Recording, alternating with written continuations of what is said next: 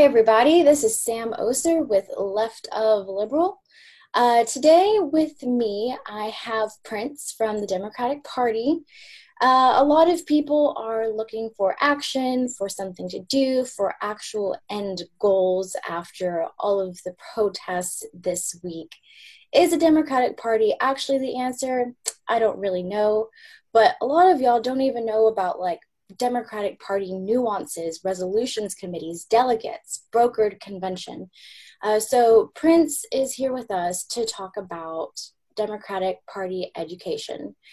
Prince, can you introduce yourself and things that you've done with the party? Absolutely. So, like Sam says, my name is Prince Winbush. I currently serve in multiple capacities for the Democratic Party, both locally at the state level and now nationally. So we'll start locally and move our way up. Locally, I am a precinct chair for the Harris County Democratic Party for Precinct 108, right outside of the Houston city limits in Humble, Texas. I serve at the state level on the state Democratic Executive Committee for Senate District 20, oh, excuse me, for Senate District 15, excuse me. So that it covers all of the north, eastern, and central Harris County areas. We always stay inside Harris County, don't go into Montgomery. And just recently, as of last week, I was elected as a national delegate to serve Bernie Sanders from Senate District 15. So I am going to the Democratic National Convention, if we have one in person, to advocate for all of Bernie Sanders' policies and positions and to make sure that we hold the Democratic Party establishment accountable. I am part of that Democratic Party establishment. I just want to be very clear. But those are things that I've been doing recently with the party. Thank you, Prince. So, right now, as we're talking about education type stuff, a lot of people don't know what a precinct chair is or how a precinct chair operates as basically an atom of grassroots organization for the Democratic Party. So, could you talk more about what a precinct chair is and their responsibilities? Absolutely. So a precinct chair so both parties have precinct chairs, both Democratic and Republican. When you go to vote, you vote according to your precinct. So like I said, mine is in Humble, Texas. I'm sure yours is in the Houston area. So you will always be able to serve on what they call a county executive committee. So that to put it in simple terms, that is the DNC as local as it can be. That obviously it's not Democratic National, but for your Harris County Democratic Party, the CEC, the County Executive Committee, they are the ones who will be deciding how the party is run in Harris County, what direction the party takes in Harris County, anything like that. That is the controlling body of the Democratic Party locally. You are elected. You can be appointed if you are somebody who's interested in getting involved in a year that is not a Democratic primary year. So any odd year, or if you just missed the primary, you didn't sign up beforehand, you can be appointed if your seat is vacant. Otherwise, you would have to run for a seat if there's somebody there already.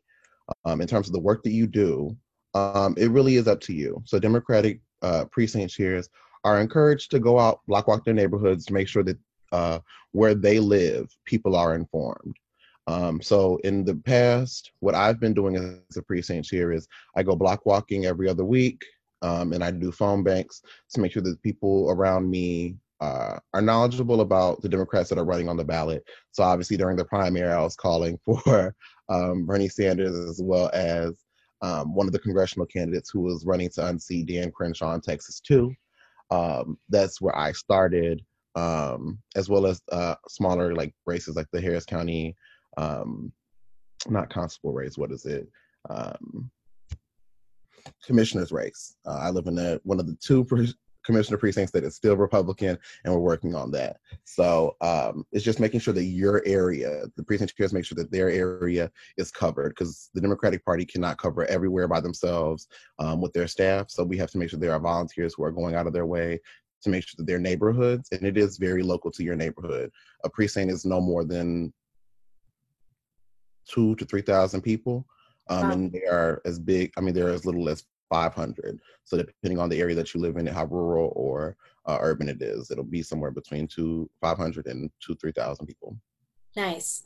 And then how do you, as a precinct chair, how do you go about getting help to like cover the area? Do you have like friends that you work with to help cover the area? Do you lead a group in your area? How does that work? Because a precinct chair, even though it's only 2,000, 3,000 people, it's a volunteer position and people still have jobs. So like how do you go about covering it?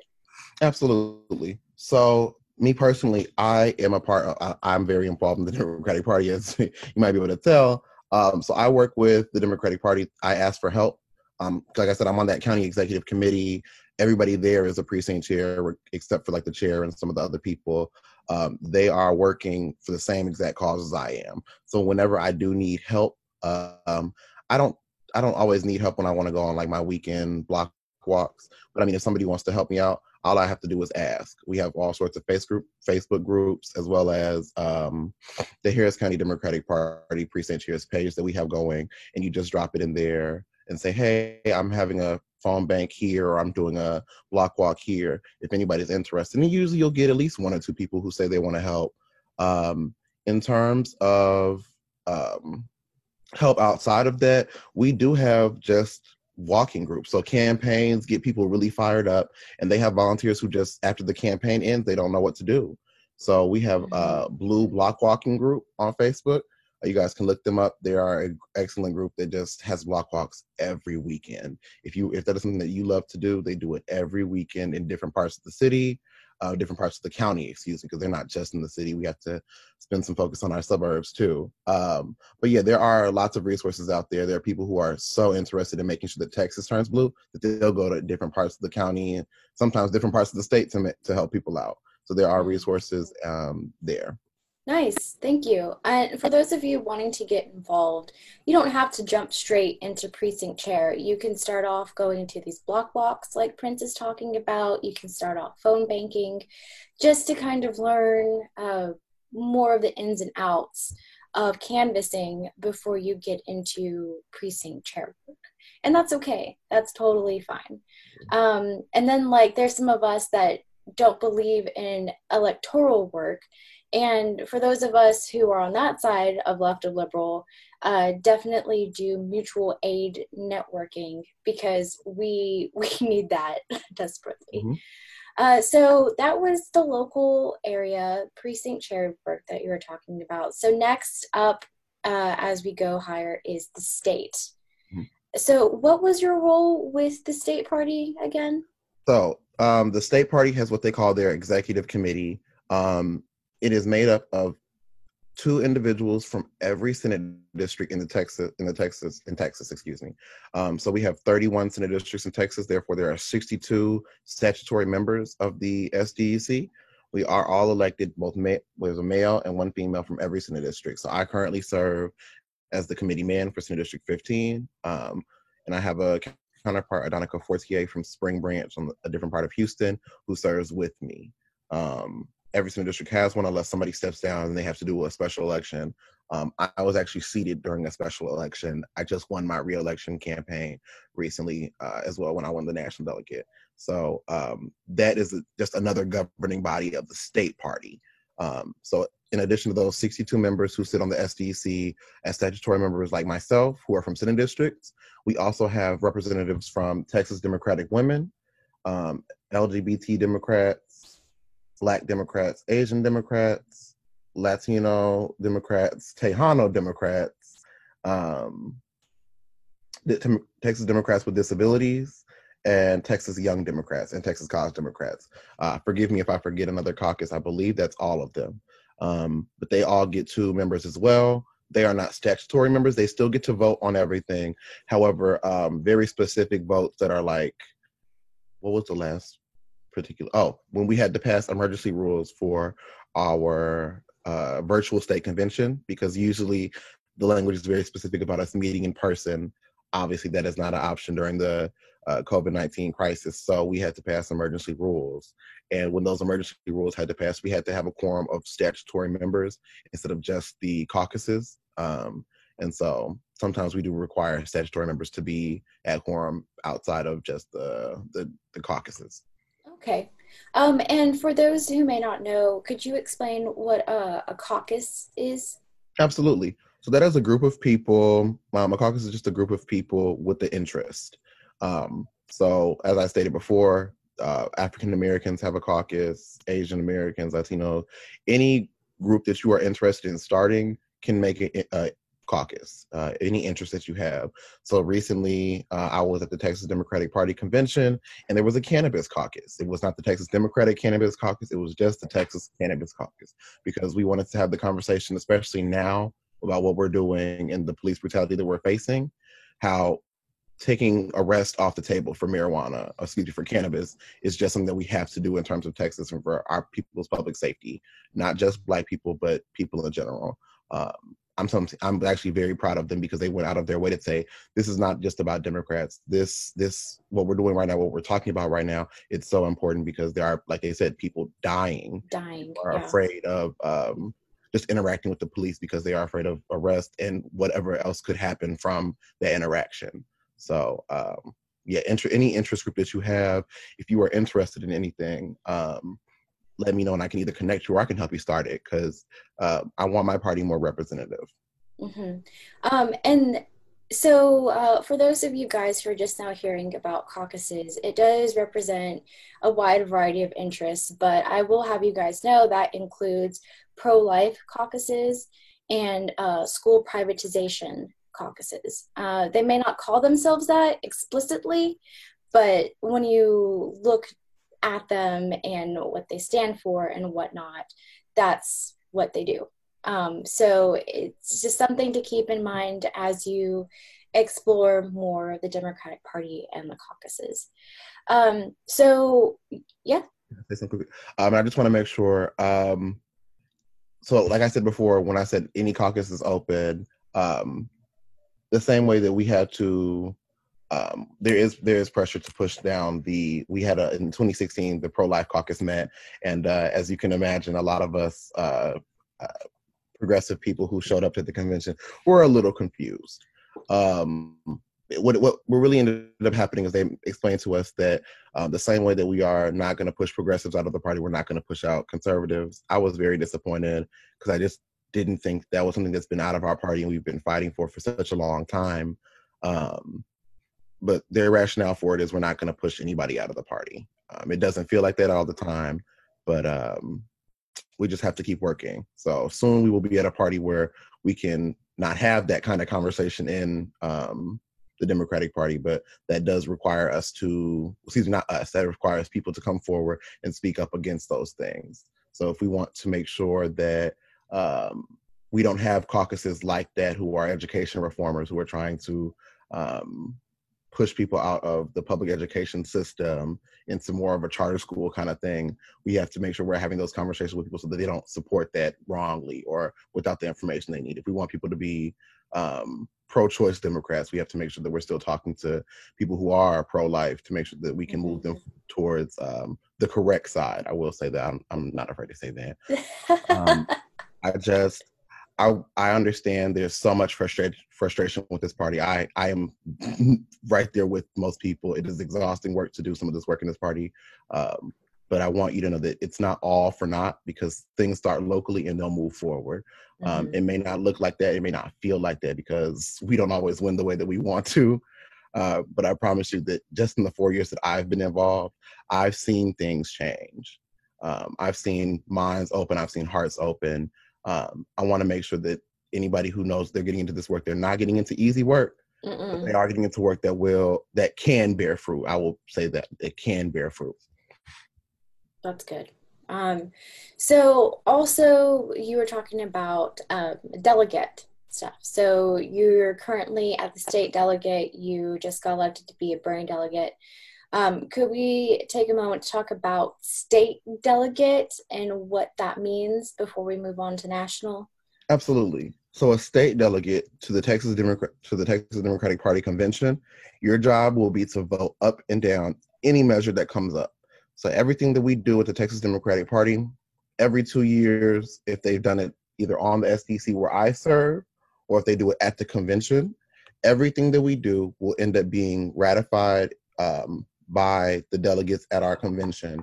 in the odd year. So we have one every odd year. So it doesn't matter. When Beto was our Senate candidate, we had a convention. And right now when Joe Biden is our presumptive nominee, we're having a convention.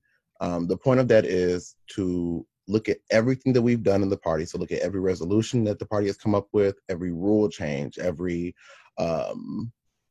platform position that was discussed over the past 2 years, and say, yes, we like that. No, we do not like that.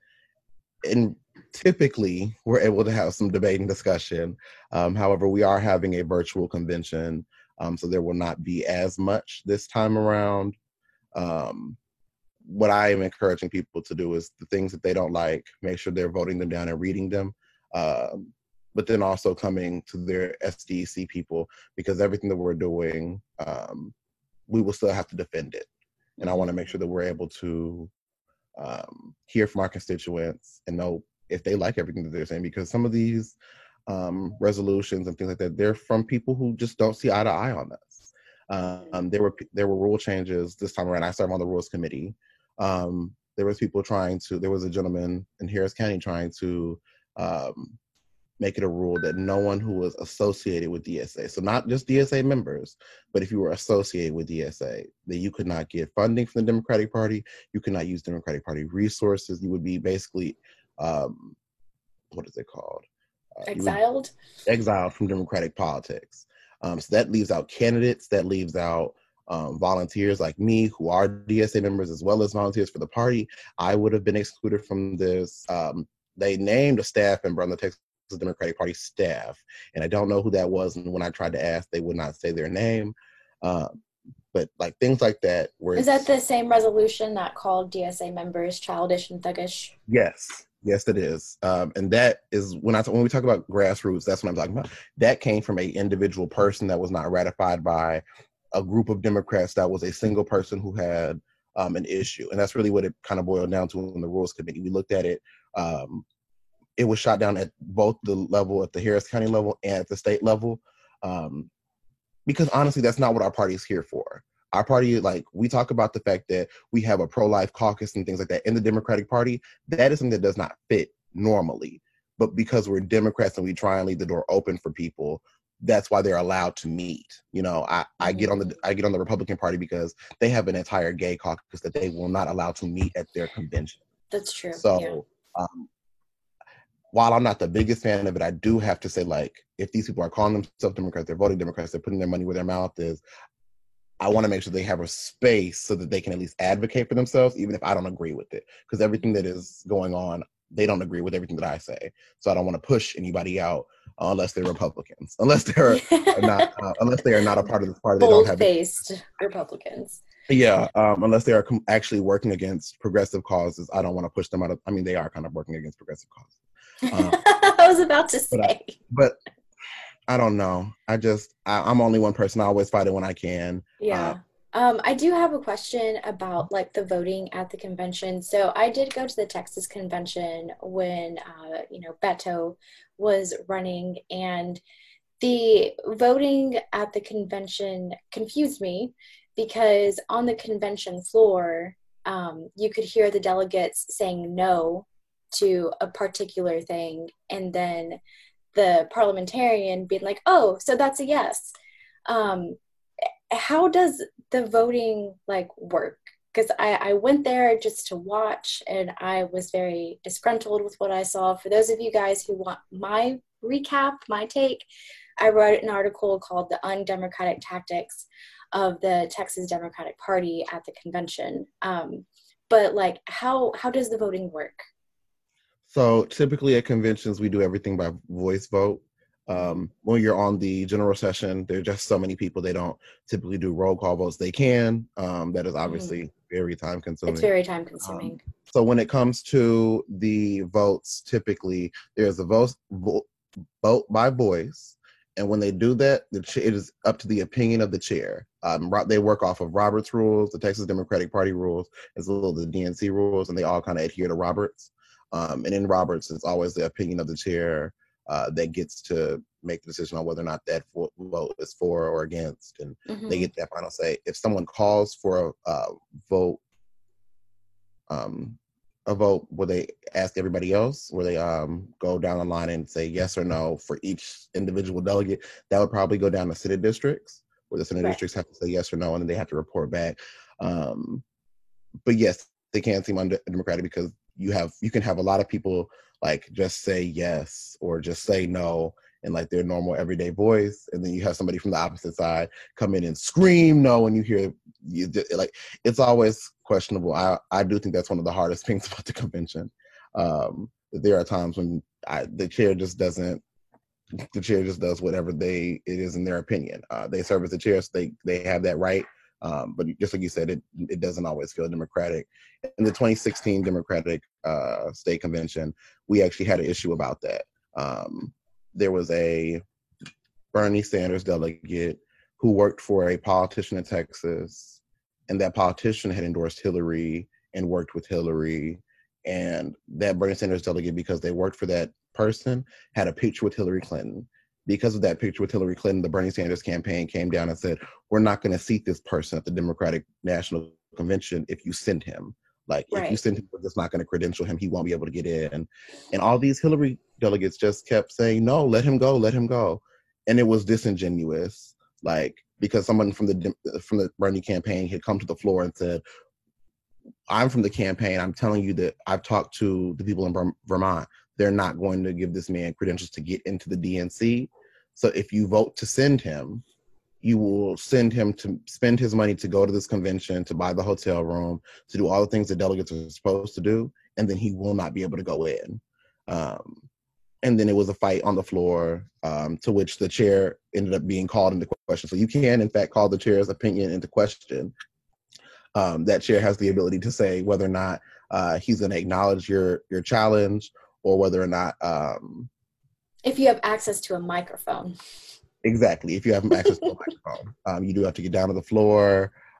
Yeah, we had just so many issues. We're working. Crazy. I will say we are working with a very Democratic Party, a very different Democratic Party than we were even 2 years ago. That's good.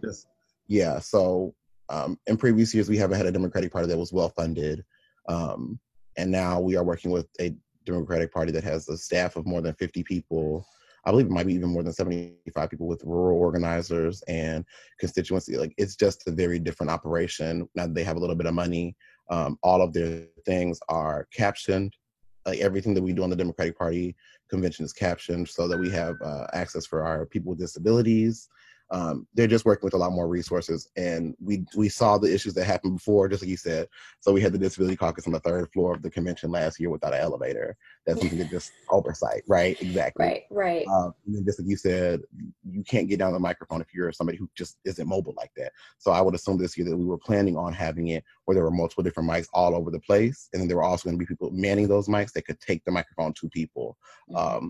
But obviously those are the best made plans of mice and men, but we'll be all right. I think that we're, in terms of where we're going, just trying to be some more inclusive. They're definitely having a conversation they haven't had in years. Mm-hmm. So and there are people like me on the executive committee who are going to push them to make sure they keep these promises.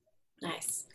Okay, so we talked about local, state, and now moving on to national. So how do you become a Bernie delegate, first of all? And then once you're a Bernie delegate, what does that mean at national?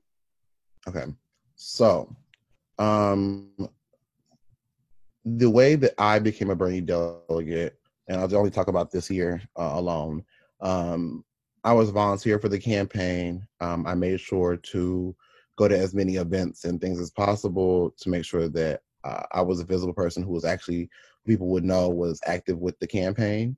I think that's always best. You don't have to. You can always do things on your own and make a case for yourself. I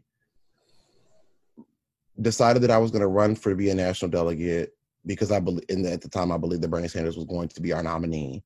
So I had signed up. He was the nominee for the most of the primary. So I just think that I decided, I went and I signed up online. So it's really a simple process to sign up.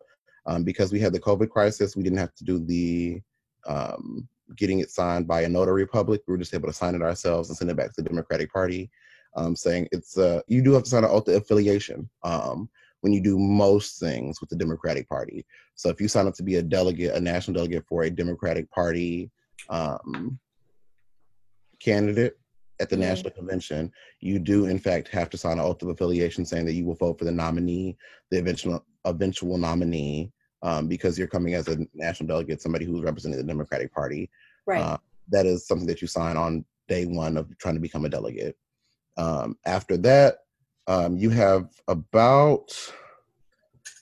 to wait until the primary is over, because we assign delegates based off of how many votes a presidential candidate got in an individual Senate district. And then if it's really that bad, not that bad, if it's really that close, like they have to like count down to like the, I don't know, one or two delegates, they're going to do it down to precinct level. So how many people does the precinct get? And so from there, after I decided I was going to run, I started campaigning. So I found out that Bernie Sanders was going to get 3 delegates from my Senate district. So all the races have to be gender balanced. So we had 3 Bernie Sanders delegates and 3 Joe Biden delegates, because Joe Biden edged out Bernie Sanders in my Senate district by, I think, 3%. That means that he was going to get to pick his 3rd candidate, and the 3rd Bernie Sanders delegate would be the opposite gender of Joe Biden's. So there was going to be one male, one female, and then a 3rd person that is whatever opposite gender of the Joe Biden delegate. My job was to go out, have conversations, pick up the phone, call people in my city district and say, hey, I'm a Bernie Sanders supporter. I've been doing all this work. I really would appreciate your vote in the upcoming state Democratic Party convention, where you're voting for national delegates to go serve as Bernie Sanders supporters at the national convention. I called upwards of 500 people, sent email blast out multiple times to people who I'm sure wish they could have unsubscribed, but I was giving them other information besides just vote for me. So it's a miniature campaign. It gives you a little bit of taste of campaigning life if you are running for something like this. It is 100% a elected office. It's a badge that I wear proudly and I will now be able to say that I was a national delegate for Bernie Sanders both times. Yeah, that's pretty awesome. First of all, and second of all, thank you for elaborating on that. The getting delegate positions, like having a mini campaign, because I really don't think people understand that getting a delegate position is not an easy thing. Like, you have to put in the work, like you really do. So that's what makes the national convention that much more important.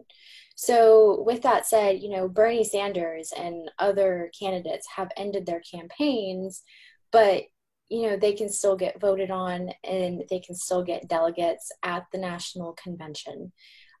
What does that mean at the national convention? Is there a possibility for a brokered convention? Probably not. I don't know. But what do those things mean for people who don't get it? So a brokered convention is typically where someone does not cross the threshold of getting the nomination on one ballot. For the Democratic Party nomination, you need exactly 1,991 delegates from across the United States to get the Democratic Party nomination. Last night, it appears that Joe Biden crossed the threshold with 1,993 pledged delegates. So it does not look like we will be going into what would be an open or brokered convention this time.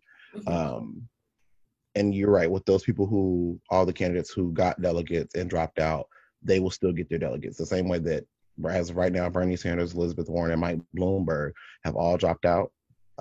We are still sending Elizabeth Warren, Bernie Sanders, and Mike Bloomberg delegates from Texas, because they won those delegates. They can never be stripped away from you. Doesn't matter if it almost doesn't even matter if that person drops dead. It's still because they've earned those delegates. People voted for them. They have to be represented at the convention. Now, anyone can run for those things. So it's not to say that somebody who supported a different candidate. So you could say you could have supported Elizabeth Warren in the primary, and then you could run to be a Mike Bloomberg or Bernie Sanders or Joe Biden. It doesn't really matter who you voted for.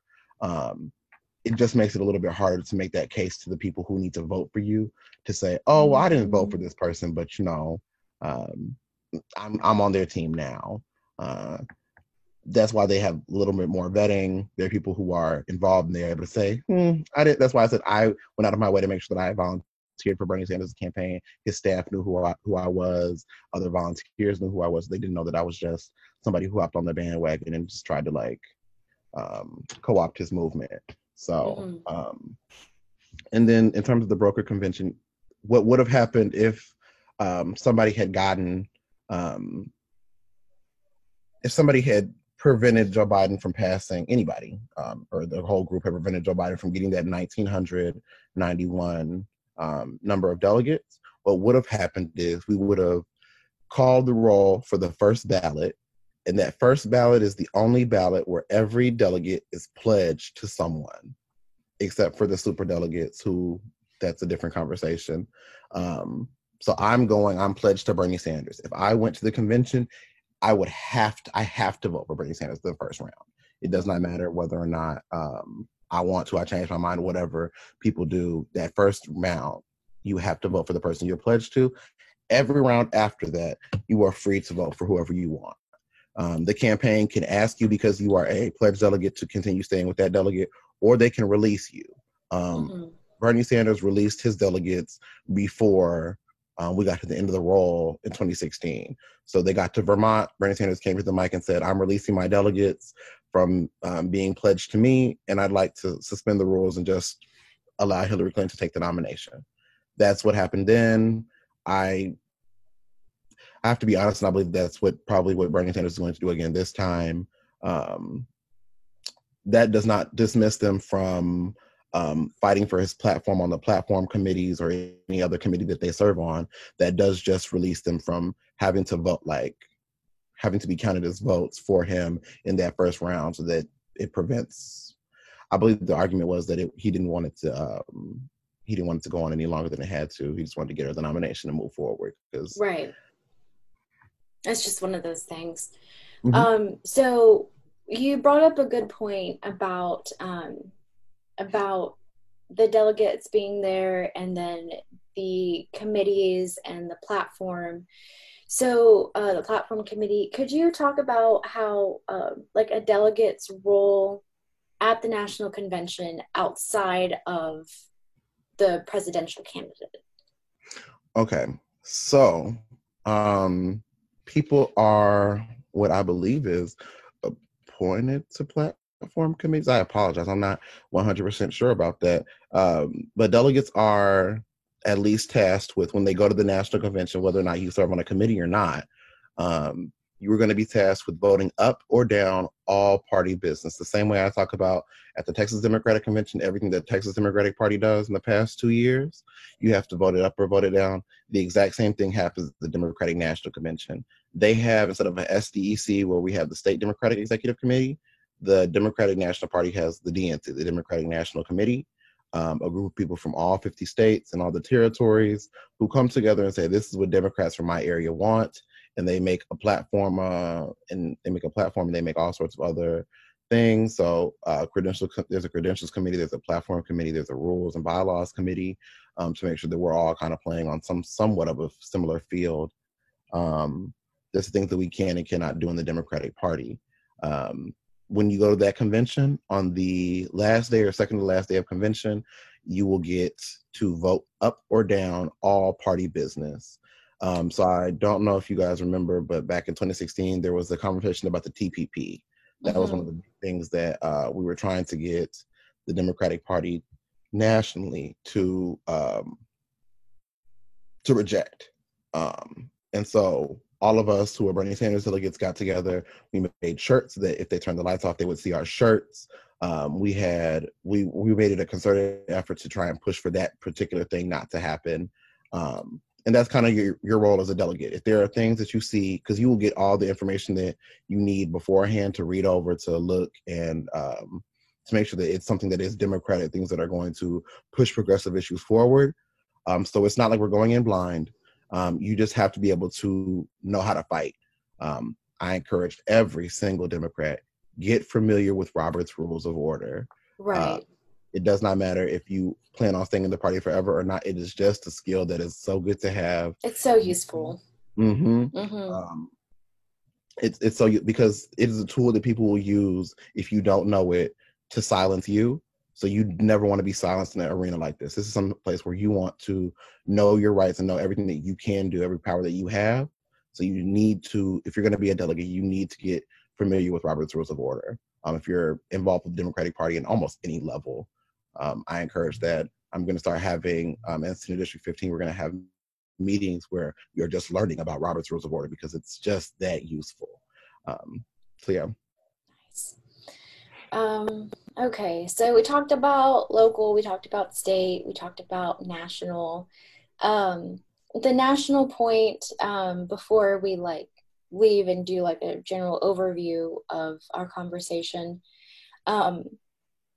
the reason like the delegates and everything still so important at the national committee is I'm at the national party is because they are working on the platform changes to hold establishment corporate Democrats accountable and make the platform more progressive. Because you were saying this a little bit earlier, Prince, I think it was before we started the interview, about how Joe Biden doesn't actually have the Democratic Party platform. Like he doesn't stand behind it. Yeah. So if we were like able to strengthen the Democratic Party platform and actually hold people accountable to represent and uphold the Democratic Party platform. But with that said, though, like even with the weak, not very progressive party platform that we have now, and we have someone who's not representing it, how do we expect other candidates to represent the party platform, even if it is further to the left? You have to ask people to run.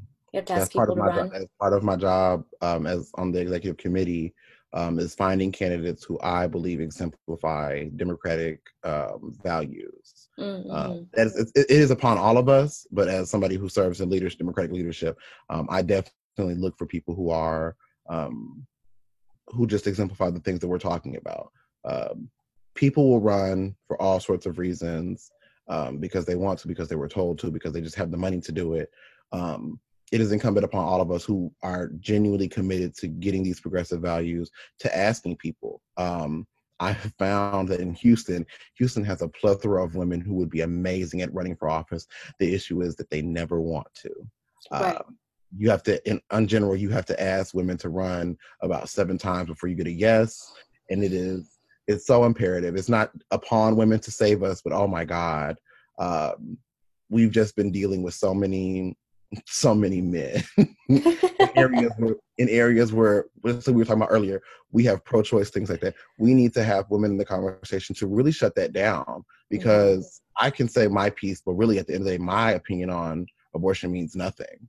Like we need strong leadership, and I would love to see women come and take this party for what they should. Like we can't win elections without women. We've run candidates who are not great on women's issues, and then we see exactly what happens. So it's important for me to find candidates who believe in things that we're talking about, are able to bring a voice to the table that is not often at the table. And when we talk about like national party, the national party has an effect on us. Yes, that is who tends to get the people the most excited. Our national Democrats, our senators, our president, those are the people who get people excited. However, the people who touch our lives every day are the local Democrats. Like whether or not they always do a great job, I'm not going to go into some of the local Democrats and the jobs that they do. But when you get good ones, when you get ones like Nina Hidalgo, when you get progressives in office, in any office that has a modicum of importance, you see the change in the office, you see the change in that area, because they start advocating instead of just showing up for a job. Right. I think that we've had a There's lot a of big difference. Mhm. Yeah, there's definitely a big difference. And so while looking at the national party is um, not always the easiest when it comes to being a Democrat and looking at what you see and see, is that what I believe you can almost always find local representation who is pushing. So for somebody like me, I hope that some of these people who are running locally think about moving forward. Think about a state house race. Think about a state senate race. Think about something at the county level instead of something locally. Like, because other people, especially Republicans, are able to build their bench. They're able to find people and start putting them in the pipeline of leadership. Democrats don't do that as well. And I would Yeah. love for them to start, because we are fully aware. There's no hiding the fact that now there is a progressive wing, a good third or more of the party that is progressive and wants real change. And there are others who want incremental change.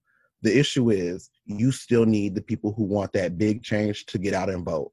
So you need to start promising it, and making sure that every election, I understand that we were talking about like everybody's not into electoral work.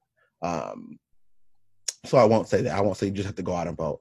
I will say get involved in some sort of way. So if there's a candidate who is doing work and you just don't want to be involved in that type of work, they are almost always working with community groups to strengthen not just their numbers, but to strengthen that group. I live in Humble. I've had all sorts of candidates come up and explain, well, we need to do this in this area because it's just an area that's often ignored when we talk about democratic politics. People out here kind of on their own, and giving us those resources, we're able to like reach more people if you come and speak to us, because you're going to have people who like a candidate and may not like the Democratic Party, or we'll have people who like the Democratic Party and may not like a candidate. We all have to come together, like all of those people who are stakeholders and making sure that we have real progressive change in our area have to come together. So doesn't matter where you're coming from. If you're coming from mutual aid, if you're coming from a community group, if you're coming from a homeowners association, you just want your area to be better in general and better representation. It does not matter where you're coming from. It just matters that you want to make things better, and we can do that all together. Thank you. I have one more question. So in an ideal, well, it's not my last question, but it's one more pertaining to all this. In an ideal world, we have the party platform. I imagine the national party platform, the state party platform, and the county party platform are slightly different based off locale, right? In an ideal world, are Democratic parties supposed to use their party platform to hold elected Democrats accountable? Yes. Okay. That is what that is the purpose of that platform. The platform serves as, this is who we are as Democrats. This is what we fight for as Democrats. That, along with resolutions, the resolutions to stick to certain things, that is what the platform and the resolutions are for, to say this is what Democrats fight for. If you're a candidate, you should be adhering to those things. Okay. For those of you listening who are like wondering why I bring that up and why I say ideal world, it's because we're not currently doing that. There's a lot of things our local Democrats, such as Sylvester Turner, are doing that do not uphold the Democratic Party platform, and it hasn't been taken accountable. It's the same thing at the state and the national, but I just wanted to make sure I had that correct before I started swinging, because I'm trying not to be angry as much as I used to be. So this is officially the last question. Is there anything that you wish we would have touched on? Any last words? Any last sentiments before we wrap up?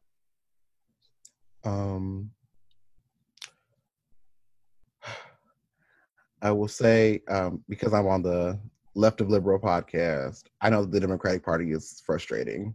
I'm fully aware. It is why I stick in this. I have to do community work to make myself feel better about all the time that I spend with the Democratic Party.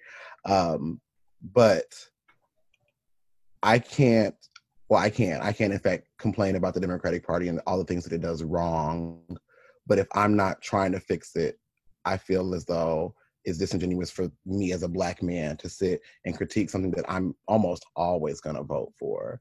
I live in suburban Harris County, so we don't even often have anybody else on our ballot besides Democrat and Republican. And I want to make the structure that I have a little bit of control in better. That's why I ask people to run. That is why I go to these community groups and I ask for them, what can we do? What are we doing in this area so that we can move forward? Because we just don't have enough representation. We don't have enough people who are going to change that party from inside of it. And I know that that's not, that's not everybody's forte, but I need as much help as we can get. I mean, I need as much help. Everybody else who's progressive needs as much help, because this party will not change on its own. It simply won't. There are enough stakeholders who have been involved or have the money to like not care about progressive issues. So the only way that I get the support that I need is when I have to go out and find it. If you come into this sphere, it's not always popular, like to fight the things that you see that are going on and that are wrong. But it's so important, because if some of these Democratic parties headed their own way, they might not speak up on the police brutality that's going on. You know what I mean? You have to push that, because sometimes people don't know, sometimes people don't care, but it's our responsibility, right? I work for the Democratic Party. The Democratic Party gets so much support from Black people, but so often does not speak on the issues that Black people face. They reap the benefits of the Black vote, they reap the benefits of Black support, and they just don't speak up for them. So I go out of my way to make sure that every time there's something going on, I'm on somebody's ass to speak up. I need as many people behind me. I need as many people on my side helping me, because I can't speak for the Democratic Party nationally, but the Harris County Democratic Party can move forward. The Texas Democratic Party can move forward. It does take work. Everyone who shows up, we have gotten progressives elected all over the state because people showed up for them. The electeds who are there are now, well, they haven't been seated yet, but this next term on the SDC, we will have a younger, more left SDC than probably in history. 53% of the people who are on the SDC, say Democratic Executive Committee, are now gone. We have 53% brand new people. This is an opportunity for us to have a whole new Democratic Party.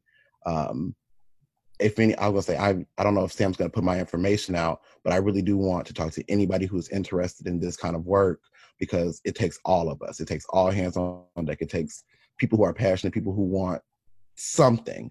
You know what I mean? I know Sam was talking about being upset. I can't tell you how upset I was in 2016 when Hillary took the nomination. I am upset now that Joe Biden has gotten it. I'm still a Democrat. I have to say that. But I look at the way that my Democratic Party is going, and I really do wonder if this is a Democratic Party that will be able to sustain itself in the future. And if it cannot, then what is left for me? I can't go to the Republican Party because those are not listening ears. You know what I mean? Mm-hmm. Democrats are not always listening ears either. I'm fully aware of that. I just want to make sure that this is the apparatus that I have a little bit of control over. I, as well as many others, are going to be able to make as much noise and be a little bit more heard here. And if that's something that you're interested in, please join me in this fight. How can folks reach you? What are like some places that they could reach you or link up or? So I am on Facebook as Prince E. Winbush. My I'll phone, tag you. I was gonna say, yeah, my phone number, I'm happy to give it out. It's 773-962-7794. My email is pwinbush, WINBUSH 93@gmail.com. This is the work that I'm passionate about. This is the work that I have a 5-year-old who I wonder what kind of world would he be living in 5-10 years. And most of us have family like that, or somebody who we care about, and we just don't know where things are gonna go. And so this is my fight. I can't say this everyone's fight. I've decided that this is the fight that I can be heard in. If you want to join me in this fight, please contact me any way you want to. Contact Sam. She can get in contact with me. I couldn't be more passionate about this, you guys. And I appreciate Sam just even giving me a little bit of time to talk to you about it. Hopefully you think it's a little bit less of a joke, because I definitely understand it doesn't feel like it's representative at all sometimes, but there are people here on the ground trying to make this thing better, and they need your support. I mean, your support can go to a lot of different places, but I asked for it. I genuinely asked for your support. Well, thank you, Prince. So this is Sam Oser with Left of Liberal. This full interview will be on facebook.com/Sam the Mullet. So if you're listening on All Real Radio and you're like, damn, I missed it, it's on facebook.com/Sam the Mullet. I will be tagging Prince, and I will be timestamping the video to make it easy to go through. So thank you so much, Prince, for joining me, and good luck with everything. Thank you.